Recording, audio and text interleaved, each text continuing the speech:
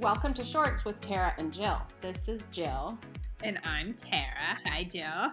Hi, how are you? It's been a while. We took a little hiatus, if you will. A little hiatus, yes. I was away for a little bit for a few days for our 20th anniversary, and I have to tell you, Tara, that the place we went to was amazing, and maybe we'll talk about it another time. But they had an espresso coffee machine in the room. It was actually a glamping tent, so.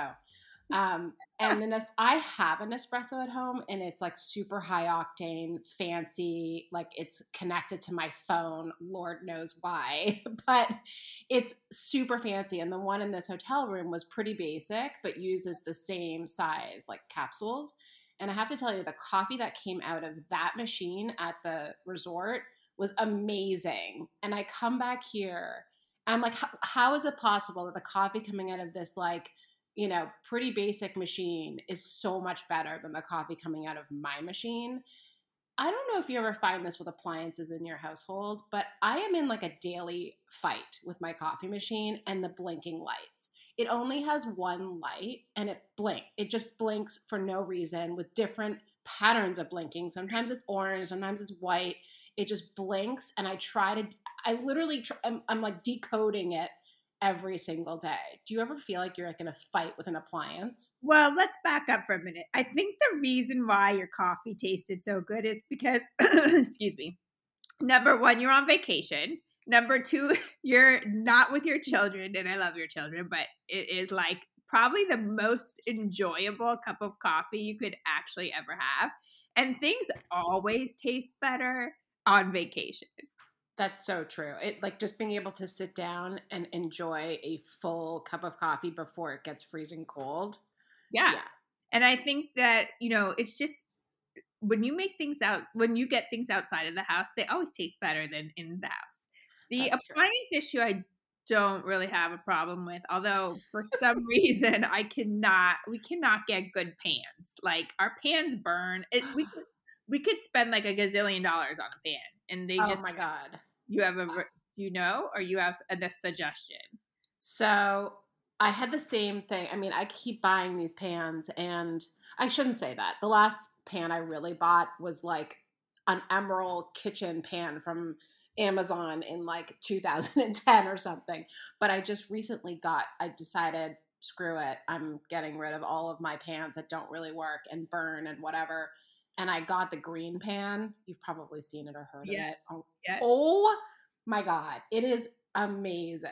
Like, and it stays clean. So it's like, it's not grody. And it is so, I have three of them, and I'm staring at one right now. They're so good.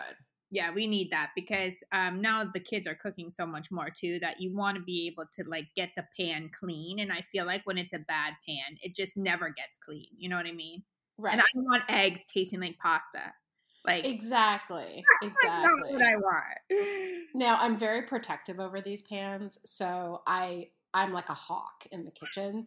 So if Eva is like washing a pan, I'm like making sure that she's using like a soft thing, and then if she's cooking with the pan, I literally have to hide like any metal instrument. I think you can use metal on them. I'm just scared to use Yeah. it because I don't want to ruin them. They're not cheap. Like it's really not cheap, but it's worth the I investment. think it's worth it because in the end, those other pans you end up throwing out. I mean, you don't really. It takes a while, but in the end, you're just throwing them out because they suck. True. True. So, Tara, today I think we wanted to chat a little bit about starting a job search, because I know people who are putting themselves out there and just have decided to change careers or change jobs, and they are starting a search, which is probably one of the hardest things, I think, to do. What do you think? I think it's a very difficult thing to do. When I was a therapist and I knew that that was not what I wanted to do, and I knew that I wanted to be a stylist, but I didn't know how to get to that place. And when I would think about having a resume or writing, I mean, that right there threw me over the edge. Like that piece alone. And now I don't even know. Like, do you have resumes? What is that? What do Yeah, you so you do. You do have resume. No, I don't mean, but it's got to be like on a website. Don't you have to have like a website? I feel like there's like all these different things. No, I think it's still pretty traditional. I mean, you should update your LinkedIn, like so that's the hardest part is just to get started. And so that I think to me, updating your resume, updating your LinkedIn profile, those are like they're not easy, but they're things that feel like pretty big accomplishments that you can do in like the space of a day if you just sat down and focused on it. But why is it so hard to do? Like I've updated my resume in the past and it's so hard to do it. I think part of it for me is that I have to like go back and remember everything I did for my last job and like all the accomplishments and how do I quantify it and make it, showcase how much I did. And so I know one of the things when I used to run iRelaunch, we used to tell people like keep track. If you're in your career now, keep track. And or even if you're not and you're out of work or you've stopped working, start if anything comes to mind, something that you did at a company or in a past position, like write it down, keep track as much as you can. But what do you think, Tara? Why is it so hard just to like get started? It's so hard to get started because it's a tedious process. And also, I think you got to really know what you're going for. Like, what kind of position is it that you're looking for? And you have to kind of make that resume speak to that position, right? Because it needs to be a story of why you should have that position or why that job is relevant to your experience. And that just Yeah. is tedious. I mean, resumes are tedious. I don't even have one. I mean, if I had to write one, I'd call you. Yeah, I think it's also, I don't think it should stand in your way. I feel like perfect is the enemy of done or whatever that saying is.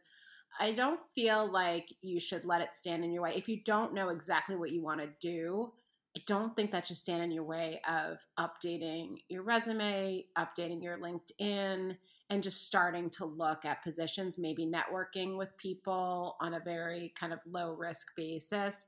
Because I think that if you're just going to get stuck if you don't know what you're going to do and you are kind of obsessing about not knowing, you're not going to really find out what you want to do unless you start putting yourself out there, looking at potential jobs and having some reaction to those, right? Because some positions you might read, like I might think I want to go do a strategy job and I might read the job description and be like, oh my God, I can't, that's just so boring. I can't do that. I can do it, but I don't want to do it.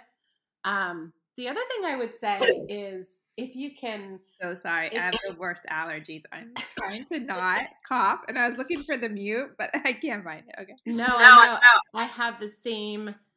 You have really bad allergies. Bless you. Thank you. My eyes. I woke up on Saturday morning and my eyes were like bright red. They were so itchy, and so finally I took Allegra this morning. Sean gave me some Allegra, so I'll see if that works. Um, anyways, I think if you don't know what you want to do, if you can afford it, or even if there are low cost resources for this, get some advice, like get some career advice from a coach. If you can't, coach can help you sort of figure out what you want to do. There are great organizations like Jewish Vocational Services, which does not only serve Jewish people, but they have low cost or free resources that will help you with some sort of career guidance. So that's an important step to take too, like just figure out what you want to do, but don't let that stand in the way of kind of getting your papers in order. Well, I agree because once you start getting your papers in order, you feel like you have more direction, right? It's like you said, it's an accomplishment. And then so once you have that intact, and you're kind of searching out jobs, when do you start to say, okay, this is the next step is setting up interviews if it sounds interesting? Yeah, I mean, I think I think you have to figure out what you want to do, and maybe it's a couple things. It doesn't have to be just like one thing, but maybe you have two or three possible routes you could take. And then I would just start sort of surfing around, looking at possible jobs. Think about companies you admire, go on their website, look at the career section, see what you can find.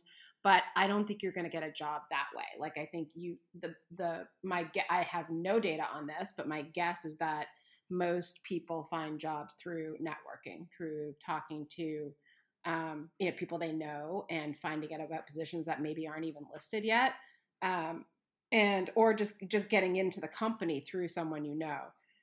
So I think the first step is just like information gathering. Just gather everything you can, read through job descriptions, see what you're interested in, and then I would get on LinkedIn and try to find contacts at the companies you're interested in, or even you can search by function and industry on LinkedIn. And so you can always, if you want to be in marketing, you can put marketing in there and your geographic location if you want. Also, there are a lot of jobs that are virtual now, so that's sort of good too. Yeah. Well, that's all really good advice. And if you have any other questions, let us know. Jill is a resume expert. I am not. Absolutely not. But if you do have any questions, let us know. Thank you. Thanks. We hope you enjoyed today's episode. We would love to answer any of your questions on future episodes of Shorts. Bermuda shorts, Jean shorts, short shorts, boy shorts, tennis shorts, cargo shorts, pleated shorts, running shorts, board shorts.